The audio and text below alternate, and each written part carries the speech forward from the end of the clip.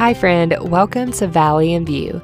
I'm Betsy and I'm so glad you're joining us for today's conversation. From pretty white steeples, velvet pews, and 100-year-old hymnals, to pop-up locations, flashing lights, and loud music, church seems to be an ever-evolving entity, but is it supposed to be done a certain way? Today, Becca and I are talking about the Little C Church and the Big C Church, and if that's as confusing as it sounds, don't worry, you're in good company. We're ready to jump all in, but before we do, just a quick disclaimer. The conversations you're about to hear are based on our personal experiences and relationships. We hope you hear something in these conversations that spark an idea, an emotion, or even breakthrough in some way. But please do not take our words as gospel truth. That can only be found in one place. So let these conversations enter your hearts and your minds, but let the Lord speak to you in ways that only He can. All right, you ready? Let's go. Welcome. We gotta find something. I need like a catchphrase or a jingle or something. Like I just want to be like Jackie Hill Perry. She has her "What Up Saints and Ain'ts." Yeah, true. I did that on a podcast that I recorded with Allie, and we're not airing it. You did "What Up Saints and Ain'ts"? I said, "What up, Saints and Ain'ts?" She was like, "You can't do that." She was like, "That's not your thing." I was like, "It's not trying to be my thing," but I'm like, yeah, I need a singular phrase, something that's like your go-to. Mm-hmm. That would be helpful. Viewers, I don't like that. Nope, don't like that. Yeah. I don't know what else you can do. Let's hit the trail. Stop. On the way to the valley. I mean, on the way to the view. Oh my gosh. Through the valley to the view. We'll just say, good afternoon, Rebecca. No, that's terrible. Too formal. Too formal.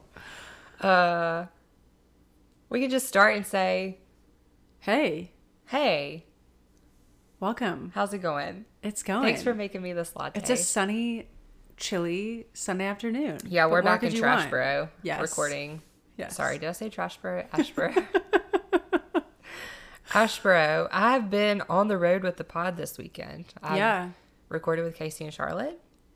And now here I am in Ashboro. So you're like the North Carolina traveling podcaster. Well, don't get carried away because this has been too much for this weekend. No, it's been good.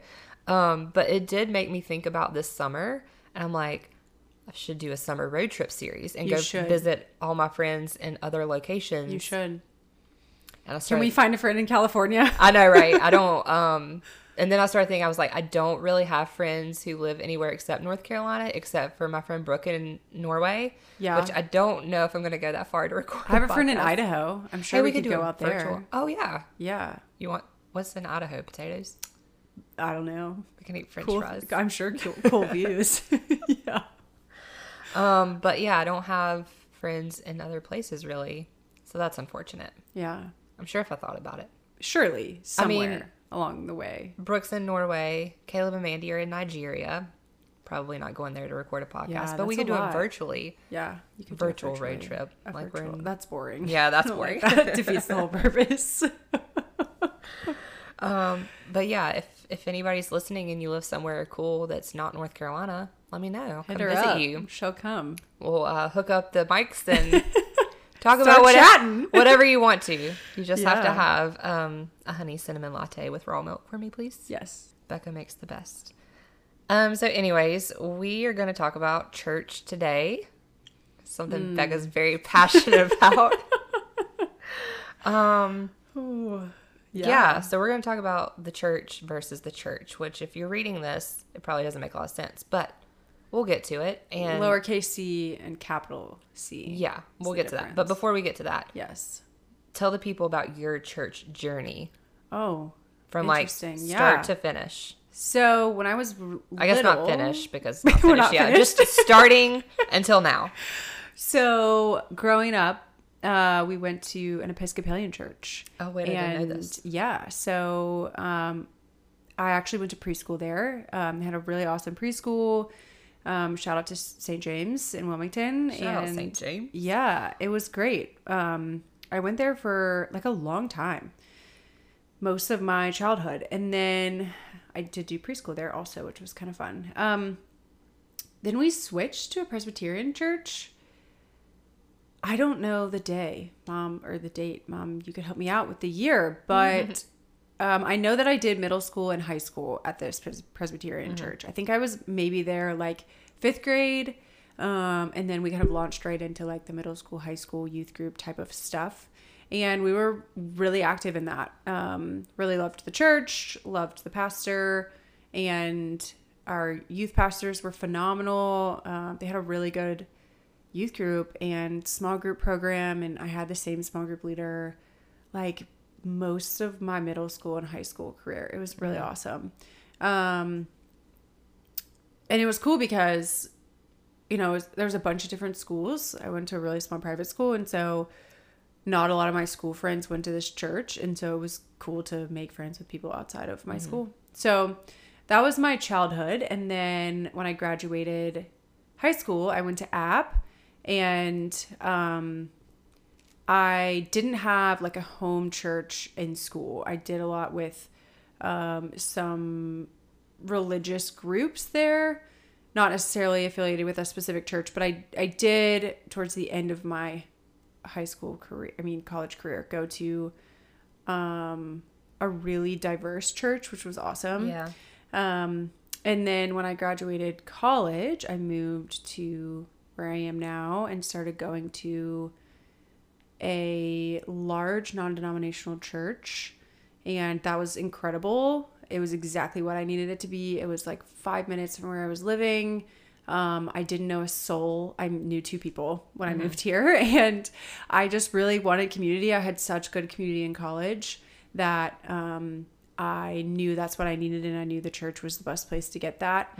And so I joined this church, and I started going to, I jumped through, I think, 2 different small groups at first, and then I finally found the one. The one. Oh, nobody's ever called me the one before. The one. Thanks. You're welcome. Where I kind of met my people. Like, it was just incredible. You guys were all like these young women. Most of us were single, which was, I think, the small group I had been in I was the only basically single person, and it was just like not it. I loved the girls. It just, I was looking for like someone in my stage of life. And so so I started in that small group, and then during quarantine of COVID, just like really was wrestling with a lot of things. I was in grad school, and the whole social justice movement really hit me hard, and so I was kind of looking for a church to speak into that, and I haven't really found one. So I left that church. Not really with hard feelings, but just wasn't what I was looking for. And I'm kind of churchless per se at this point. But church has played a huge role in my life. It's been kind of crazy. I have think like about it. Similar story, like grew up in church and nothing really to write home about until, you know, I mean, literally from birth. And my parents still go to this church or are still members at this church, but grew up there, did children's choir, did all the children's activities, Bible school. My dad was like the director for Bible school. And I mean, let me tell you what, that church in our area has never seen Bible school as good as Mark Rumley put out there. Yeah, like, that's awesome. Literally one time I remember he built a waterfall in the sanctuary. Like, Oh built my a gosh. working, functioning waterfall. Good I don't for remember him. what? Good for him. Oh, I thought you said for what? No, But good. exactly though. Yeah. For what? No, it was like this whole thing. I don't know what the theme was. And then one year he built like this spaceship thing, and I remember the fire department coming and being like, "You have to take that down. It's blocking a fire exit." But I mean, you wonder where I get my extraness from. There's no doubt. There's no doubt. Anyways, Bible school was a lot of fun. It was always a big deal at that church. And yeah, in college, you know, kind of phased out of that church, and it's not really what I was, you know, yearning for and everything. And I'll say I kind of went back to that church during college because I only went like 30 minutes away. Like I didn't go very far for college, but I don't think I went to church in college. And then when maybe my senior year, when I moved in with Allie, I started going to her home church. So I grew up Methodist. I don't know if I said that, but grew up Methodist and then started going with Allie, and she went to a Quaker church. And so I went there for a couple years, and then I moved away. And then when I lived like an hour away is when I started going to the church that you went to here. So I would drive an hour every Sunday to I go didn't realize that. to that same non-denominational church. Yeah. And I don't even know why I did. Like, I don't know what like led me there. Yeah. The Lord. Yeah. Maybe, Truly. probably. No, honestly, yeah, that was what it was. But, yeah, I started going there. And I don't know if me and Allie started going there together. Certainly at that stage in my life, I would not show up to church alone. Surely not. Yeah. Now I do. Yeah. But, like, I'm just thinking about 20-something-year-old Betsy would not have driven an hour to go to church alone. Like, not happening. Yeah. But, yeah, that's where we all met and got in a small group. And, like, all of us, I just think it's really cool because we're all still really good friends. Mm-hmm. Even though, like, probably only 2 or 3 out of the 12 of that original small group still go to church there. Mm-hmm. So yeah, I just think that's really cool. Yeah. But I think church in college is a weird concept. Yeah, no, it is. Like, because I played hockey and we had games on Sundays, Sunday mornings. So most of our games were 11 o'clock on Sunday. So going to church, at least during season, was actually impossible. Yeah. And so thankfully, there was like I can't even remember, Athletes in Action, I think. Yeah, Athletes in Action, which was like a stint of crew, maybe. I can't remember who they were like under, but they would do stuff during the weeknights, and I would go to that. And then in the off season, I would try really hard to go to church. But yeah, I feel like falling off in college is kind of a normal vibe. Just because you're probably in a new city, you're not going to be there a long time. Yeah. So like getting invested in a church kind of seems weird. Yeah. Well, you're also like figuring yourself out too, right? And figuring out like what works best for you, like what is going to be best for you to grow in your relationship with the Lord. Like, I don't think that you can just go to any church and it work for you. Yeah. You know what I mean? For sure. And we'll dive into all that. But I was thinking though, when you were talking about your growing up church experience, would you relate your relationship with Jesus synonymous with growing up in the church? Like, because in my mind, those are two completely separate things. Like, I went to church all my life, but I did not have a relationship with Jesus until I was 19. You know what I mean? No, I would say they're synonymous. Now, when I was little, no. I mean, we grew up doing BSF. My mom was a BSF teacher. What's that? Oh, I don't know what the letters stand for. No one knows what BSF it's is. It's really old. It's still around, but It's like Awanas? I don't know what that is. You don't know what Awanas is? So it's like it's a Bible study for moms and kids. Yeah, for adults and kids. So like we would go, and my mom would have her own group, and then we would have our own group. So like, I mean, little we were reading the Bible, doing some sort of a Bible study. So I think for both, I mean, I would say both my sister and I, believing in Jesus was like something that was just talked about like a normal conversation. So, I remember in middle school, we did a lot of, trips with our youth group. And I remember specifically, we went to Camp Caswell, and then we did one in Tennessee, and it's like this big worship thing, and you play games and you have a good time. And before you left at every single one, they like would invite you to believe, right? Yeah. Like profess your beliefs, accept Jesus as your Lord and Savior. And, right. So I would say middle school. I don't know. I mean, unfortunately, I don't know the exact trip, but that was such a normal thing for us to go. And so I would say they're kind of one and the same. Yeah. Now that I'm thinking about it, like, maybe the better wording for me is that I wasn't aware of my relationship with Jesus until I was 19. Like, I wasn't fully invested in it, didn't really think about it on a daily basis. And I do think to some extent my experience was going to church on Sunday, checking off that box, because that's what a good Southern girl does. You know what I mean? Like, that's what we do in the Bible Belt. Yeah. And it was just like a thing we did, but I didn't really feel invested or take ownership maybe of my relationship with him until after my first year of college, when I started working at Camp Number 1. Yeah. No, I mean, I would say like I was trying to do a quiet time in the morning, like as a middle middle school? schooler. Yeah, like that's how strong our youth group was. Like it was incredible. Nancy Gresham, shout out to Nancy Gresham. She is like truly an angel on earth. All the 6th grade girls were like her girls. She would every year, the 6th grade group of girls, that was her small group, and she had you over to her house. She would put Sunkist in the freezer, and it would get like a slushy. Oh my gosh, it was incredible. But she was so raw and real, and like taught us how to read the Bible, and I mean, it was truly a blessing. And so I would say, yeah, like we were reading the Bible. I was trying to do a quiet time in middle school, and then again, like Catherine Dom was my small group leader at least all through high school. I think she picked us up maybe in 8th grade. I can't remember.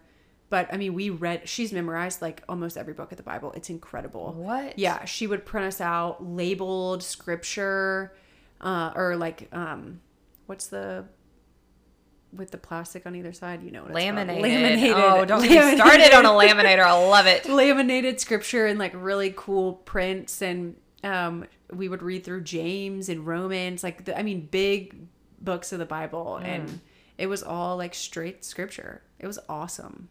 Dang. Yeah. You were out here doing it in not because school. it was me. It was I was over here playing in fake waterfalls in the sanctuary.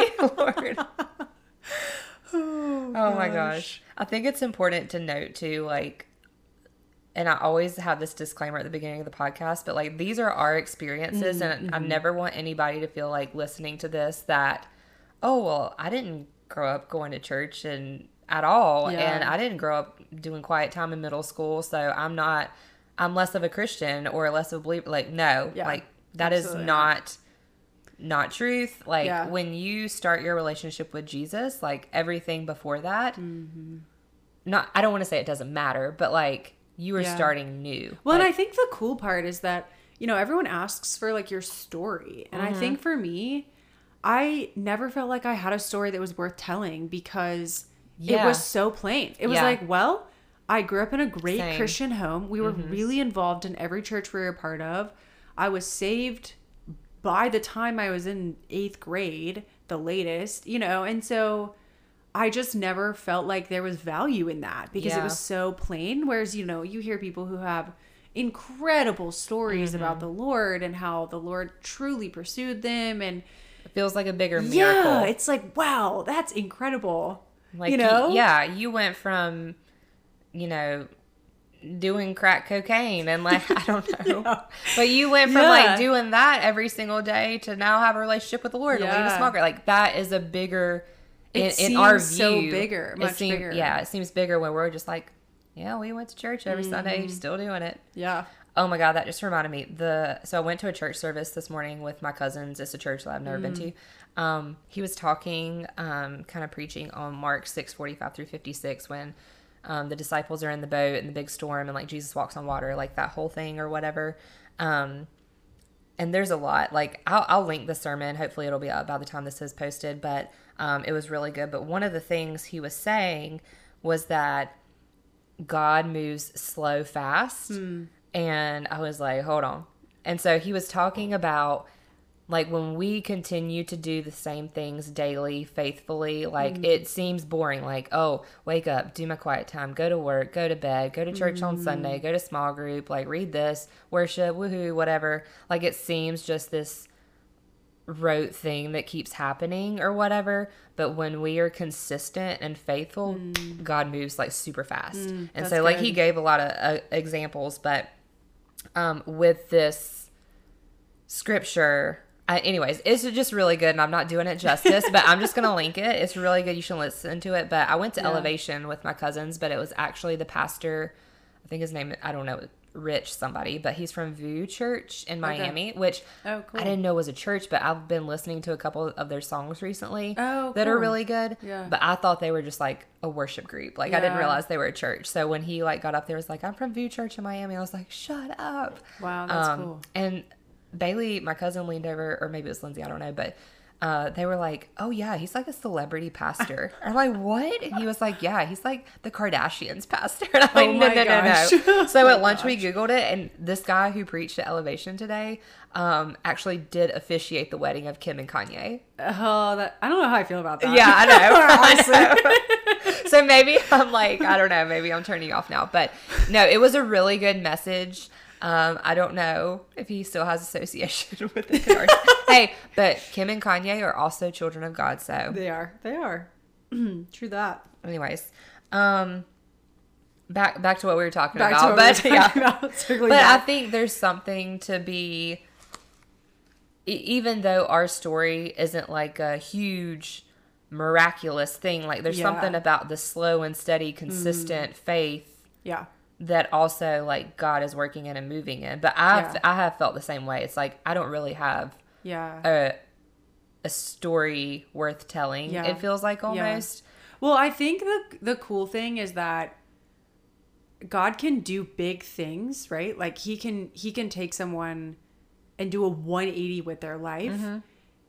Yet that doesn't always breed maturity. And I think that's where I've had to be thankful for my story is that, yeah, it seems really boring. And I always grew up hearing these incredible stories from people and just feeling like I didn't have a place in that because my story didn't seem meaningful. Mm-hmm. Yet I'm at an age and I feel like my maturity in my faith is so much higher because for so long and so consistently I have had a relationship with Jesus. Mm-hmm.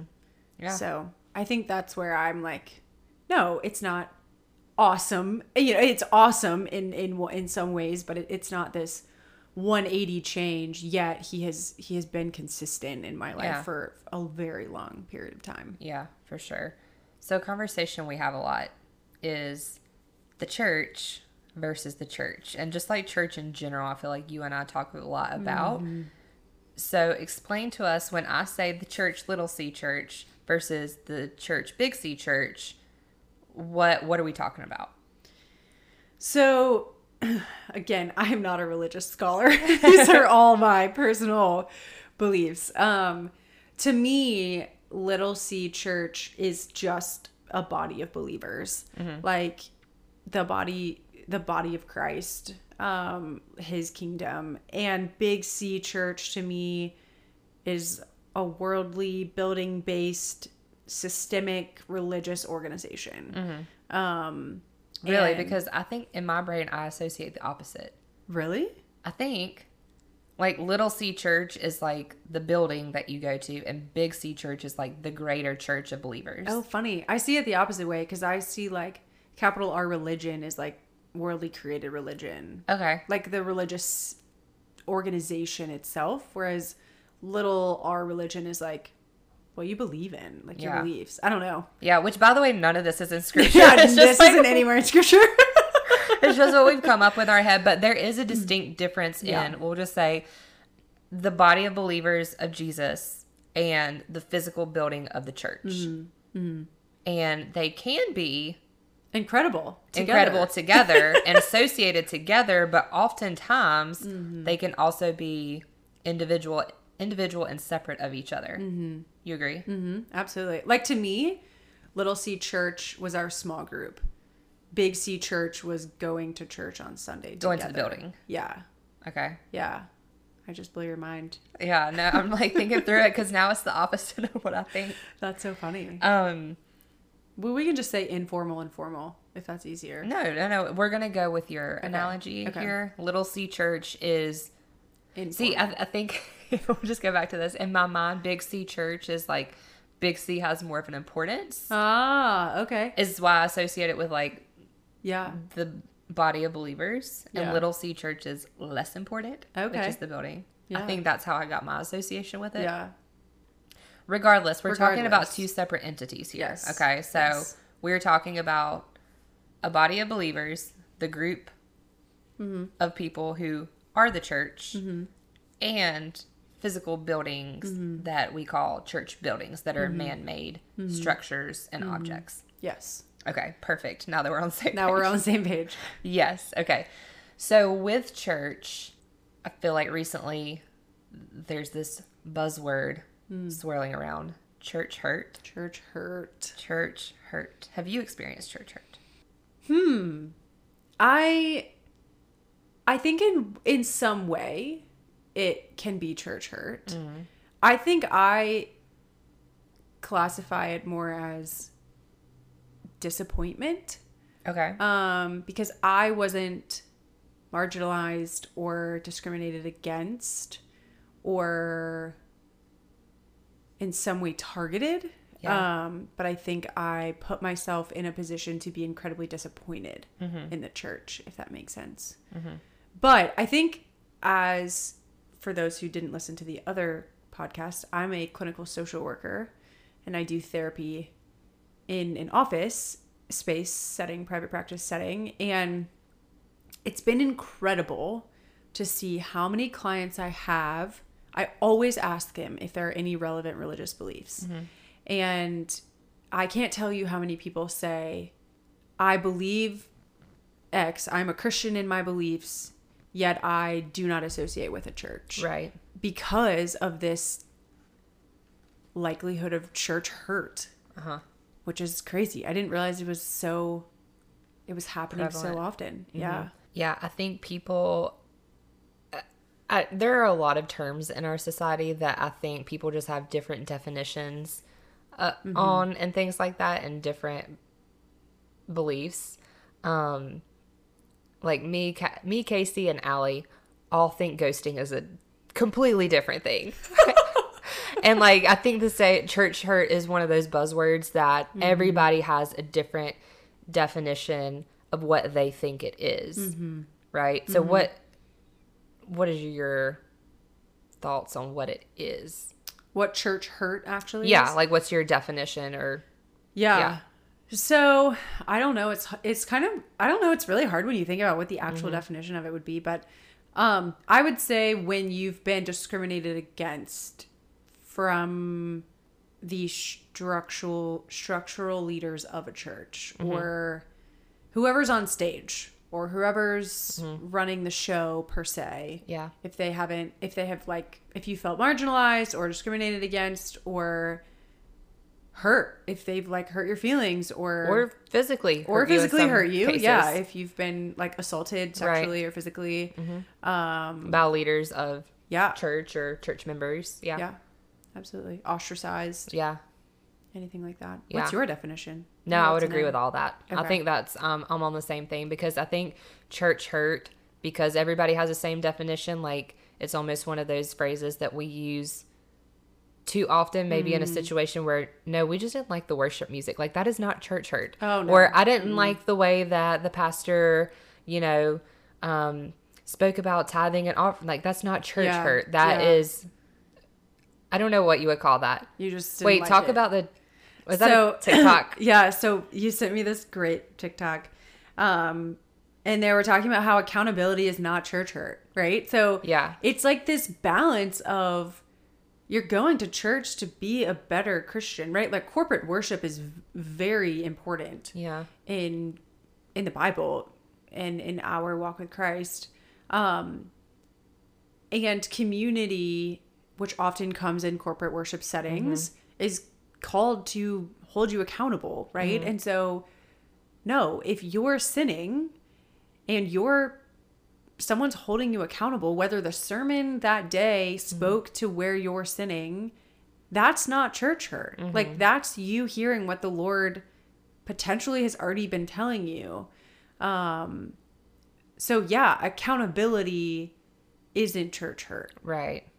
Yeah, someone calling you out, like it might hurt your feelings only because it's true. Right. Like anytime my friends call me out, like I get defensive and I'm like, oh, you hurt my feelings. But really they're doing it out of love. Right. But that gets hairy too because historically people in the church and people who claim to be believers of Christ have done it in the name of God. You see where I'm going here? Girl, preach it. I've done it in the name of God, and it has been hurtful, but it has that's not accountability. Like you are twisting and manipulating what God has said to be true to make it fit your agenda or to make it fit your desires or whatever. I mean, I just think of, I guess we'll go here. But like slavery, like is one of the first things I think of. And like white privileged men and women using scripture to justify slavery because they mistook what scripture said. And like, yeah, they cherry picked it. Yeah. Yeah. Right. You know how I feel about cherry picking preaching. Yeah. That's why I don't go to the church that I used to go to. Yeah. But it's where you're coming from. It's the heart. Like, it's what is the motivation? What is the intention, right? If I'm holding you accountable, I'm coming to you out of love, right? Like, Christ wants us to hold each other accountable, right? That is the purpose, one of the main purposes of community. If we're just like floundering on our own, no one's holding us accountable. We can do whatever we want to do. Right, because when you're in isolation, like the enemy can get a hold of you so much quicker than when you are in a group of other people who maybe you're in a season, and I have walked through this. I have sat on this very couch and been called out so many times. Like when you're with other people, when you're not seeing clearly or you're not thinking in the context of scripture or your relationship with Christ, like we all get in those situations where it is hard to see. And again, I will reference the sermon I heard this morning. Like when Jesus is coming to the disciples and Peter on the water and they get freaked out and think it's a ghost, it's because they can't see through the wind and the storm and the rain and the clouds. They can't see clearly. And the pastor this morning was like, but no, just close your eyes and listen. Like, forget all the things that you can see and why this isn't, looking good or why you're afraid or whatever. Close your eyes and listen. And what was Jesus saying? If Peter just closed his eyes and listened, Jesus said, come to me. And like, that's kind of anyways, that's a whole other tangent. I'm telling you, I'm linking the sermon and you should listen to it, even though the pastors may be committed Kanye's pastor, but that's okay. That's okay. Yeah. But that's what your community does, right? Like, right. We are nothing without accountability, right? But if you're alone, you're going to call yourself out? No. Right. We're not going to call ourselves out, but it's just how it's done. If I'm holding you accountable, that looks different than passing judgment. And I think a lot of church hurt comes from someone passing judgment and not sitting down and being like, what's going on? Like, how did we get here? So it's really about like, where are you coming from? Are you coming at someone's behavior just because you care about their behavior? Or are you sitting down with them and saying, hey, I understand that sin is a symptom of a heart problem. Let's sit down and talk about what's going on, that we're doing the things that we're doing. That's different. That's accountability. Yeah. That's not judgment. Right. And it's not church hurt. Yeah. Accountability is not, for sure. Yeah.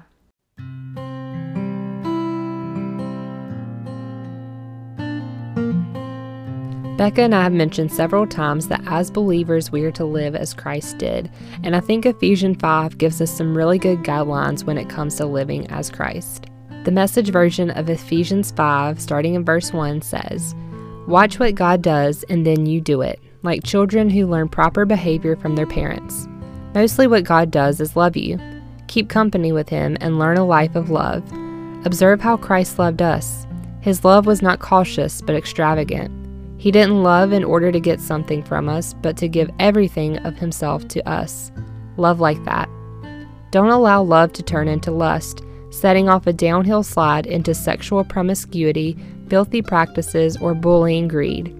Though some tongues just love the taste of gossip, those who follow Jesus have better uses for language than that.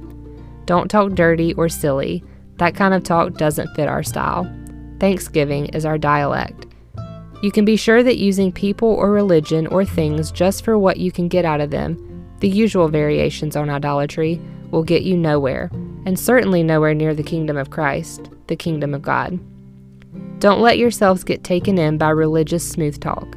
God gets furious with people who are full of religious sales talk but want nothing to do with Him. Don't even hang around people like that. You groped your way through that murk once, but no longer. You're out in the open now. The bright light of Christ makes your way plain. So no more stumbling around. Get on with it. The good, the right, the true, these are the actions appropriate for daylight hours. Figure out what will please Christ and then do it. Don't waste your time on useless work, mere busy work, the barren pursuits of darkness. Expose these things for the sham they are. It's a scandal when people waste their lives on things they must do in the darkness where no one will see. Rip the cover off those frauds and see how attractive they look in the light of Christ. Wake up from your sleep, climb out of your coffins, Christ will show you the light. So watch your step, use your head, make the most of every chance you get. These are desperate times. Don't live carelessly, unthinkingly. Make sure you understand what the Master wants. Don't drink too much wine, that cheapens your life. Drink the Spirit of God, huge draughts of Him. Sing hymns instead of drinking songs. Sing songs from your heart to Christ. Sing praises over everything, any excuse for a song to God the Father in the name of our Master Jesus Christ. How do you think that we as believers should respond to other people who are believers or maybe not believers anymore because they've experienced church hurt? Like, how do we respond to people who say they've experienced church hurt?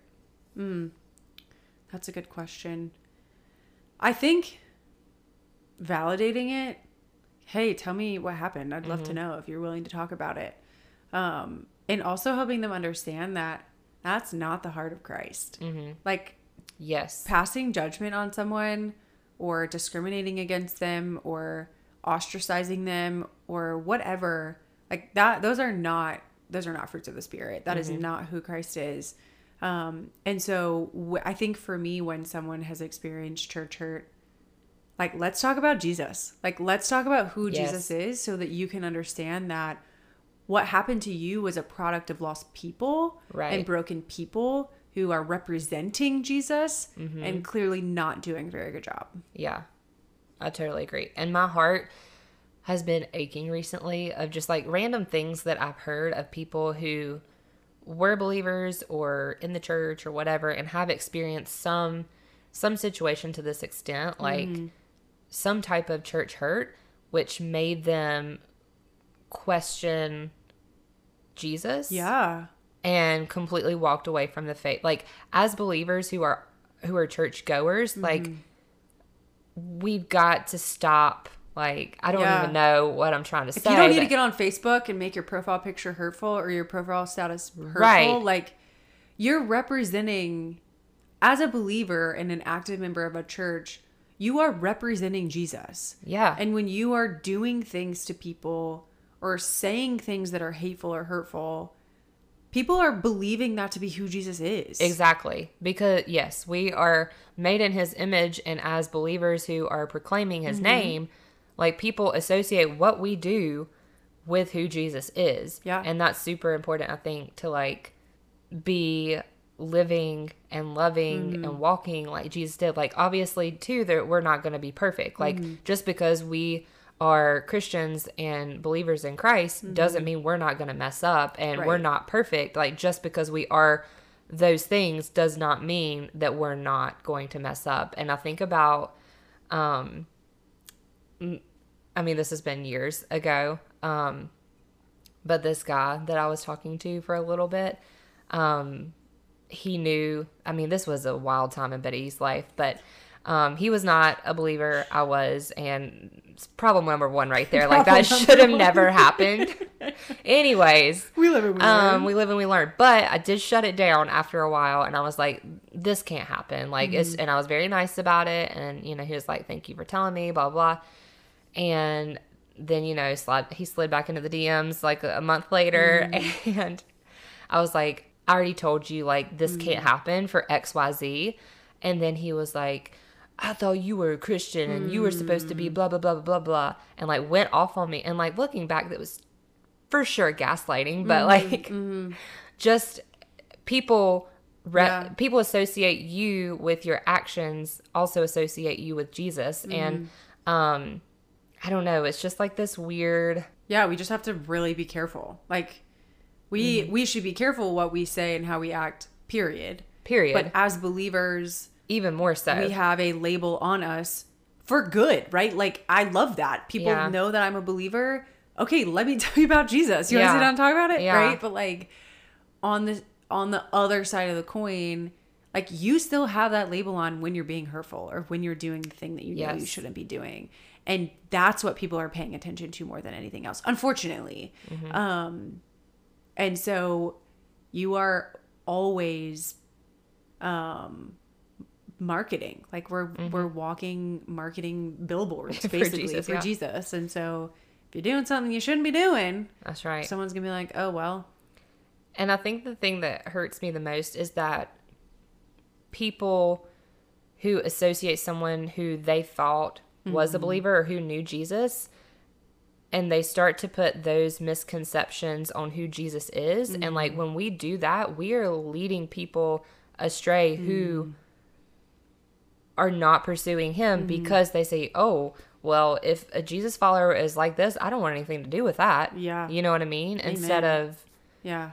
I don't know. It's a whole conundrum, really. It's And kinda I feel like it's very cyclical. I feel like our conversation is going in circles. But I mean, it's true. Like, it can be a great thing, but it can also be a thing that Can be damaging. Yeah, damaging is the right word there. I think about camp number 1, the very first time I interviewed there after my freshman year of college. And I remember them telling me in the interview, or maybe this was later once we were on staff and like having staff training in the summer. But I remember Heather, who is my cousin and also the director at camp number 1, specifically saying that from this moment forward, you represent this camp. Like, so anything you do, even if it is outside these gates, even if it is posted on the internet, like forevermore, campers and parents are going to associate you with this camp. I don't care if you work here for 1 summer. I don't care if you work here for 5 summers or 30 years down the road and you run into a camper or a camper runs into your Facebook profile. Like, they're associating you with camp forevermore. And so I think it's the same with Jesus. For like, sure. once we pursue a relationship with him, like, people are associating us with him and him with us, and like, you know, this whole thing. So The hard thing about it, though, is that you can go to church on Sunday and consume a sermon and not actually believe in Jesus. Yet people are still looking at your actions as a representation of Christ. And that is the hardest part. And scary. Yeah. I would say that would be true for me for most of my growing up life. Like I said, it wasn't ever a conscious thought or an awareness of having a relationship with him. It was just, I went to Sunday, I tried to do good things, and that was it, you know? Yeah. With all that being said, how do you think that we can be the, quote, church? Love people.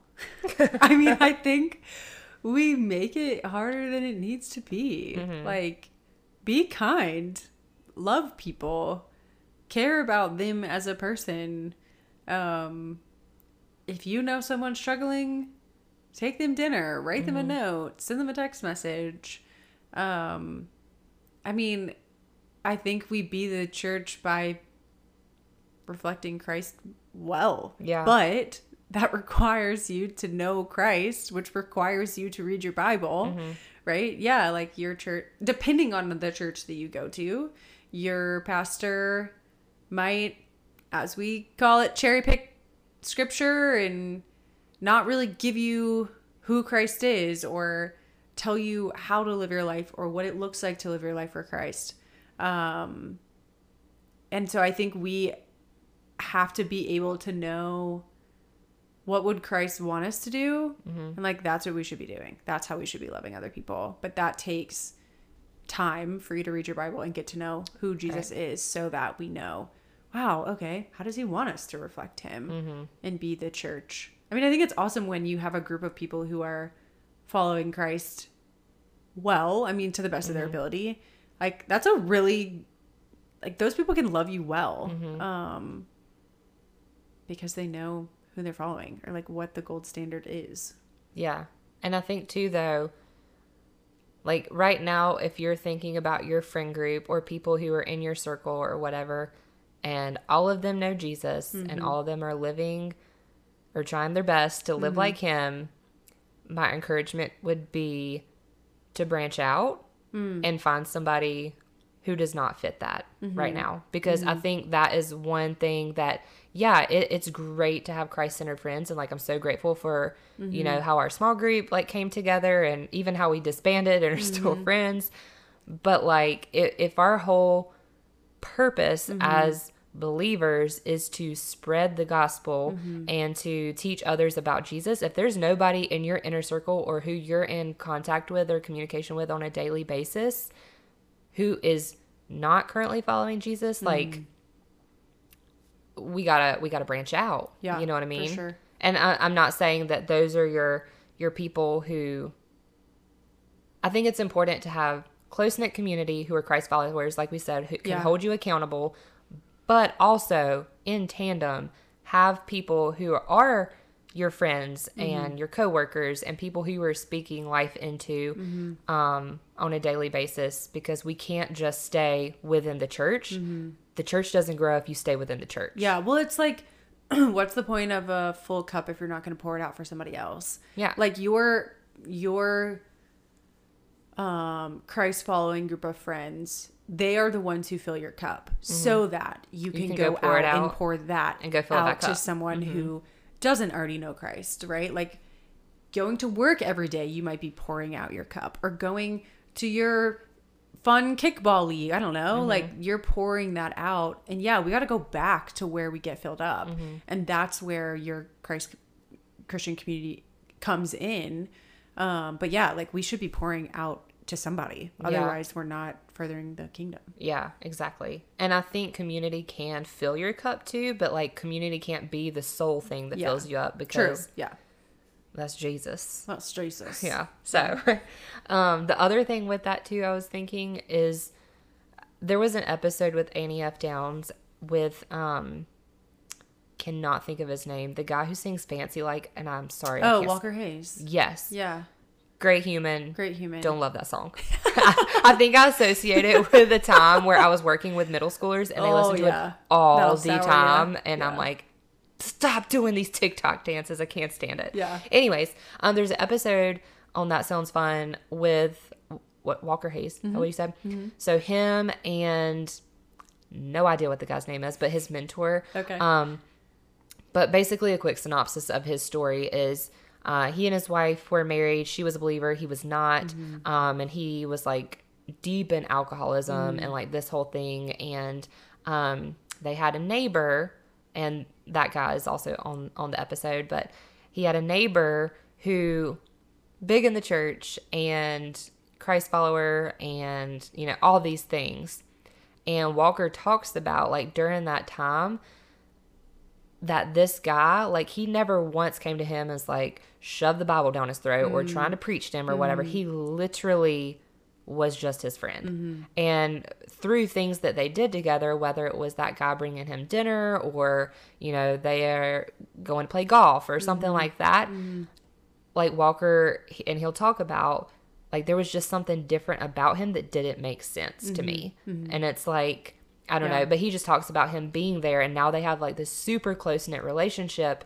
But this guy, just by being who he was and loving Walker like he did, Walker came to know Christ.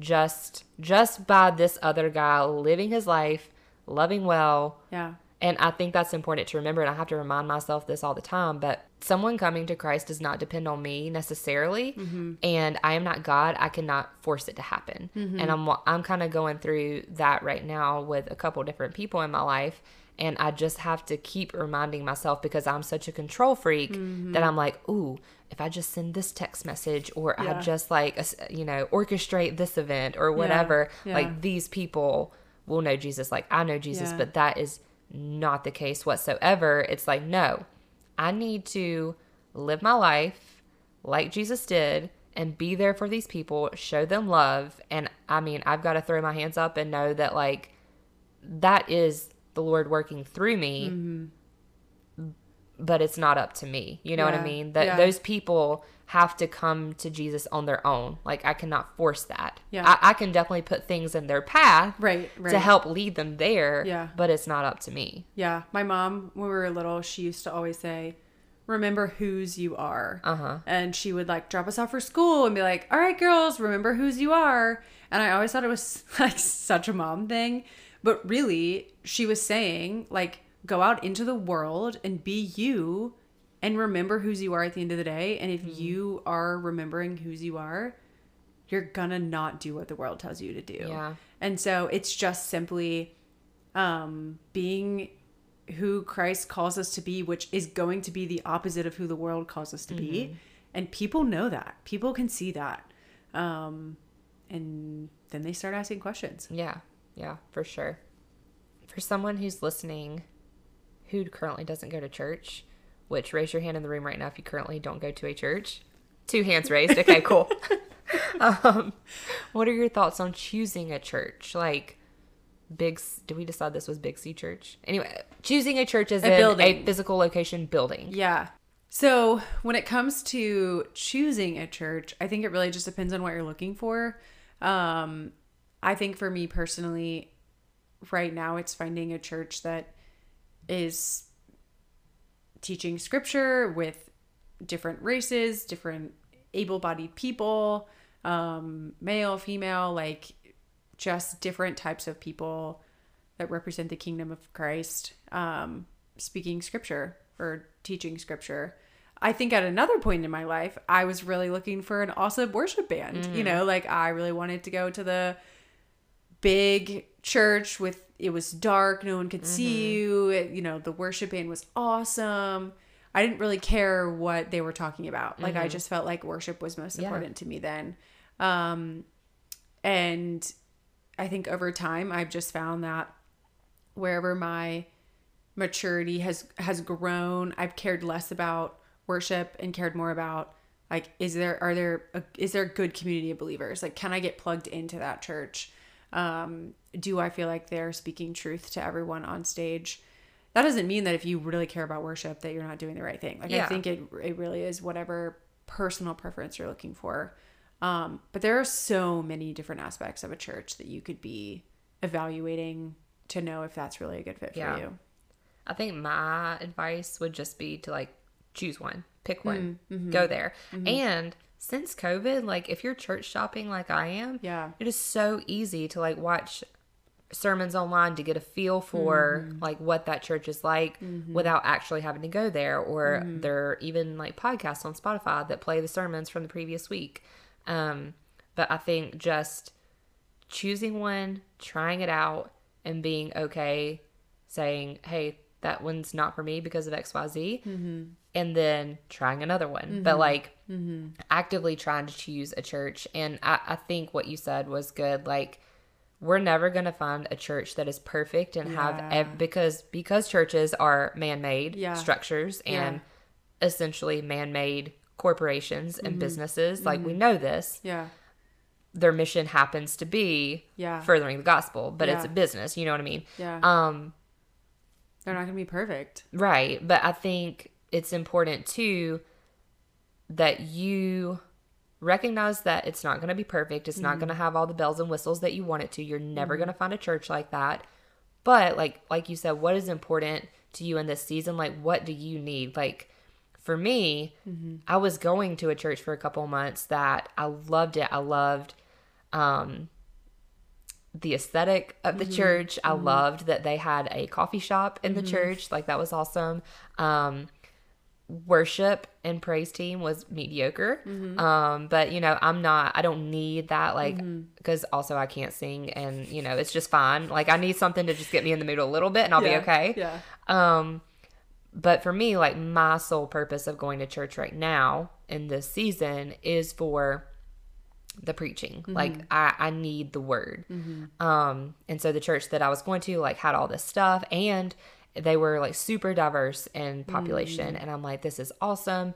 But after a couple months and just seeing this trend, and I'm like, duh, the pastor keeps cherry picking oh my gosh, scripture, cherry picking scripture. And which is fine, but it felt like that he was taking what he wanted to preach on and trying to shove scripture into it instead of taking scripture and preaching from the scripture. You know what I mean? And fairly confident in these words, but there's words for that in theology or when you're studying that. I think it's exegesis and eisegesis, maybe. One of them means that you take scripture from the Bible and then preach on that. And the other one is the opposite. You preach and then take scripture to fit what you want to preach. After I said that, I'm less confident that that's what it's called, but something to that extent.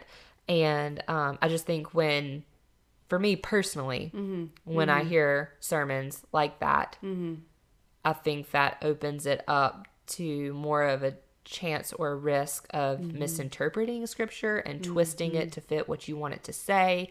And for me, I just don't want to run that risk. You know what I mean? Yeah. So, well, I also don't think that teaches you how to read the Bible.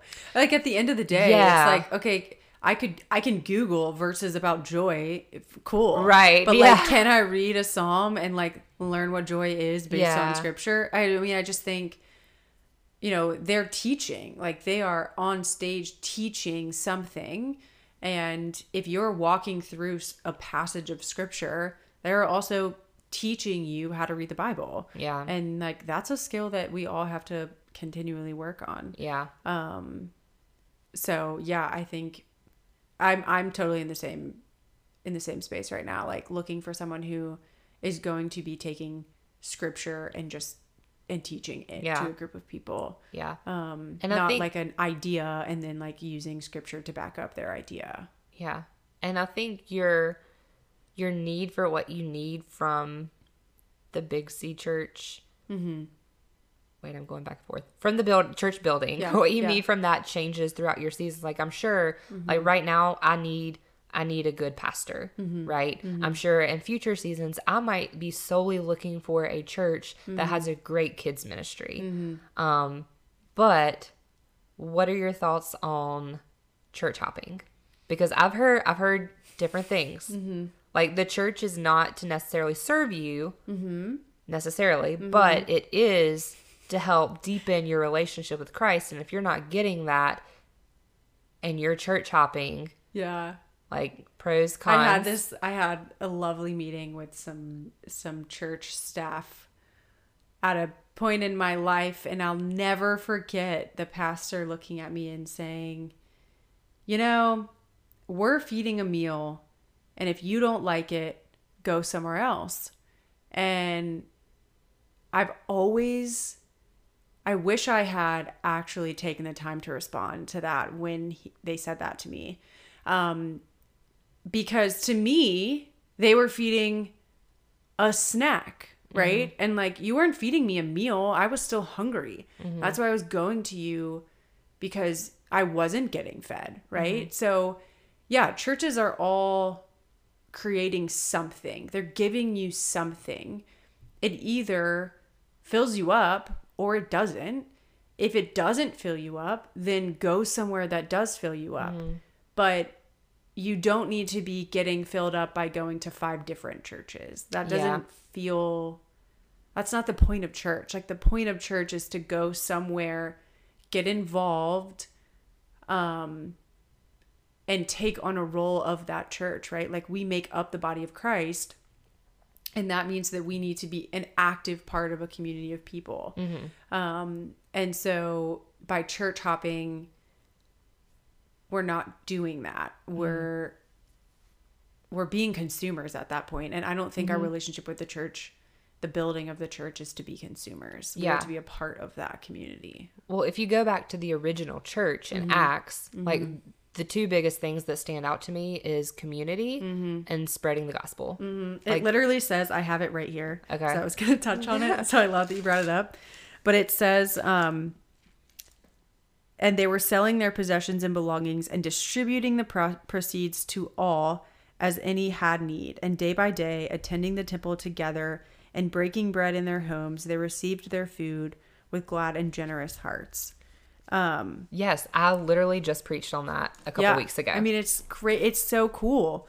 And so if we're consuming, if we're just going on Sunday to consume what they're preaching about, we're not a participating person. We are just consuming at that point.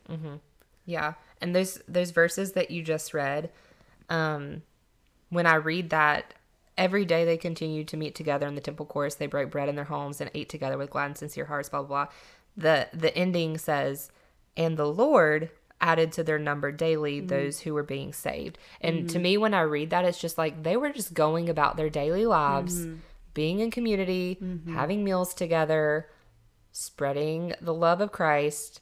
And who brought that number of saved people up? The Lord did. They didn't, but they were just being the hands and feet, so we're called. And I think also, if you go back to verse 42, we're in Acts 2, by the way. Verse 42 says, and they devoted themselves to the apostles' teaching and the fellowship, to the breaking of bread and the prayers. So that's 4 different aspects of the church, right? Teachings, fellowship, breaking bread, and prayers. If you're just going on Sunday, odds are you're just getting the teaching. Yeah. You're not getting the fellowship. You're probably not breaking bread with other people unless you're there for communion. Yeah, you're getting prayers, but not really. Like, you're getting corporate prayer. But if you're just showing up to consume something, you're not going to hit all four pieces of that. As we used to say back in the day, that's good. That's good. That's good. You kind of just touched on it, but is there anything else that you think the physical church building and congregation has to offer? Like, why would somebody go to church at all? So this is a roundabout way to answer that question, but my parents helped start a church in Wilmington, and being able to watch them in that process has taught me a lot about the church, as in the church building, because they don't actually have a building yet. They're meeting in a field. They set up every Sunday. Wait, I love that. They all bring their lawn chairs and they preach under a walnut tree in someone's field. And it's awesome. Beautiful. And so I think it's really been restoring my disappointment in the church buildings that I've previously come across, because that to me reflects what Christ wants the church to be. Like, it is a group of people, and most of the time they have like one weekend they had a chili cook-off, and then they had like a biscuit cook-off, and so they were literally showing up, doing church, having corporate worship, having a time of collective prayer, and breaking bread together. Odds are people don't leave that pasture till 3 p.m. in the afternoon, right? And so I think the church can be so beautiful and so life-giving if we get out of our own way sometimes. Like, if it isn't about what it looks like or how much money we're raising or what number of people are there. Yeah, that stuff is a measurement to some degree, but when we lose sight of the purpose of the church, like it is a group of believers corporately together worshiping the same thing, encouraging each other, praying for each other. Like, I think it can just be really cool if it is how Christ designed it to be. Yeah. Again, that's good. To wrap it up, are there any churches, both of us right now are not attending physically a church building, but are there any churches that you really love to listen to, whether like YouTube, podcast, or any pastors or anything like that? So I have some friends in Austin, and Austin City Life is a really cool, I'm almost positive that's the name of it.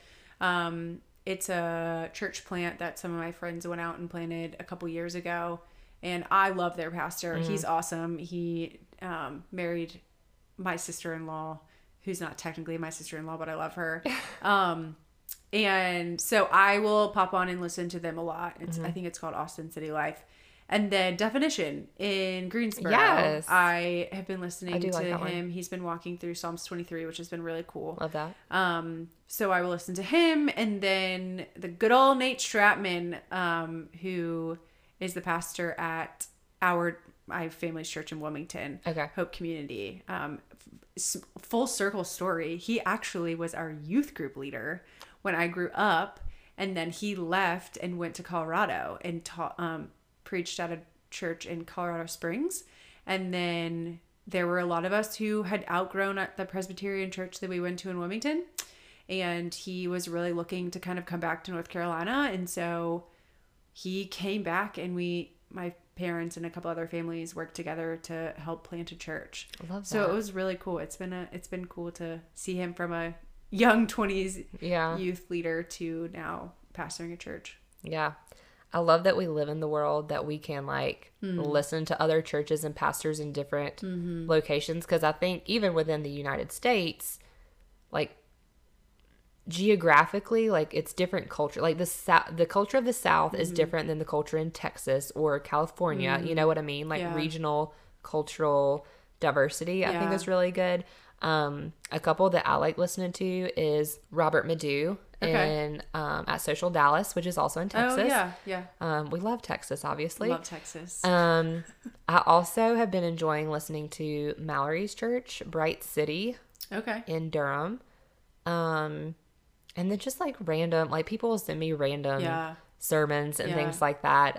But I just think it's so cool that we can, we are in such an age of consumption, which again, like anything, can be good or bad. But I just love that we have the ability to consume different churches. And I think you make a really good point about geographical location, because I will never live in a big city. Right. Ever. Same.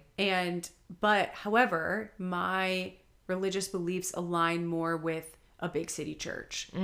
Because I'm a lot bit more liberal. I'm not as, my beliefs don't tend to look like the community that I'm living in. Yes. And so that has probably been the hardest thing for me in terms of being a part of a building church. Because I don't feel like it's feeding me, and my beliefs just aren't there. And so being able to tune in to a church that's in a bigger city that I don't live in, but is going to align more with what I'm looking for. So that's kind of a hard part, but a good thing in that we can consume that. Yeah. And for the third time, that's good. That's good. You know what they say about the number 3, it's wholly incomplete. It's wholly incomplete. We're going to end it there, but thanks for talking to us about the church today. Yeah, thanks for having me.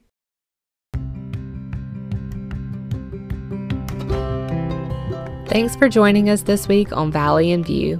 Don't forget we have 2 playlists available for you this month.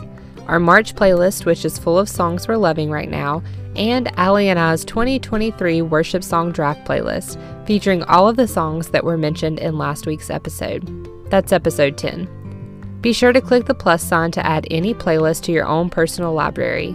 You can find the links to both playlists in the show notes or by searching Valley plus View on Spotify. Also in the show notes, we've listed all resources like scripture, books, podcasts, songs, or anything else we've mentioned in this episode.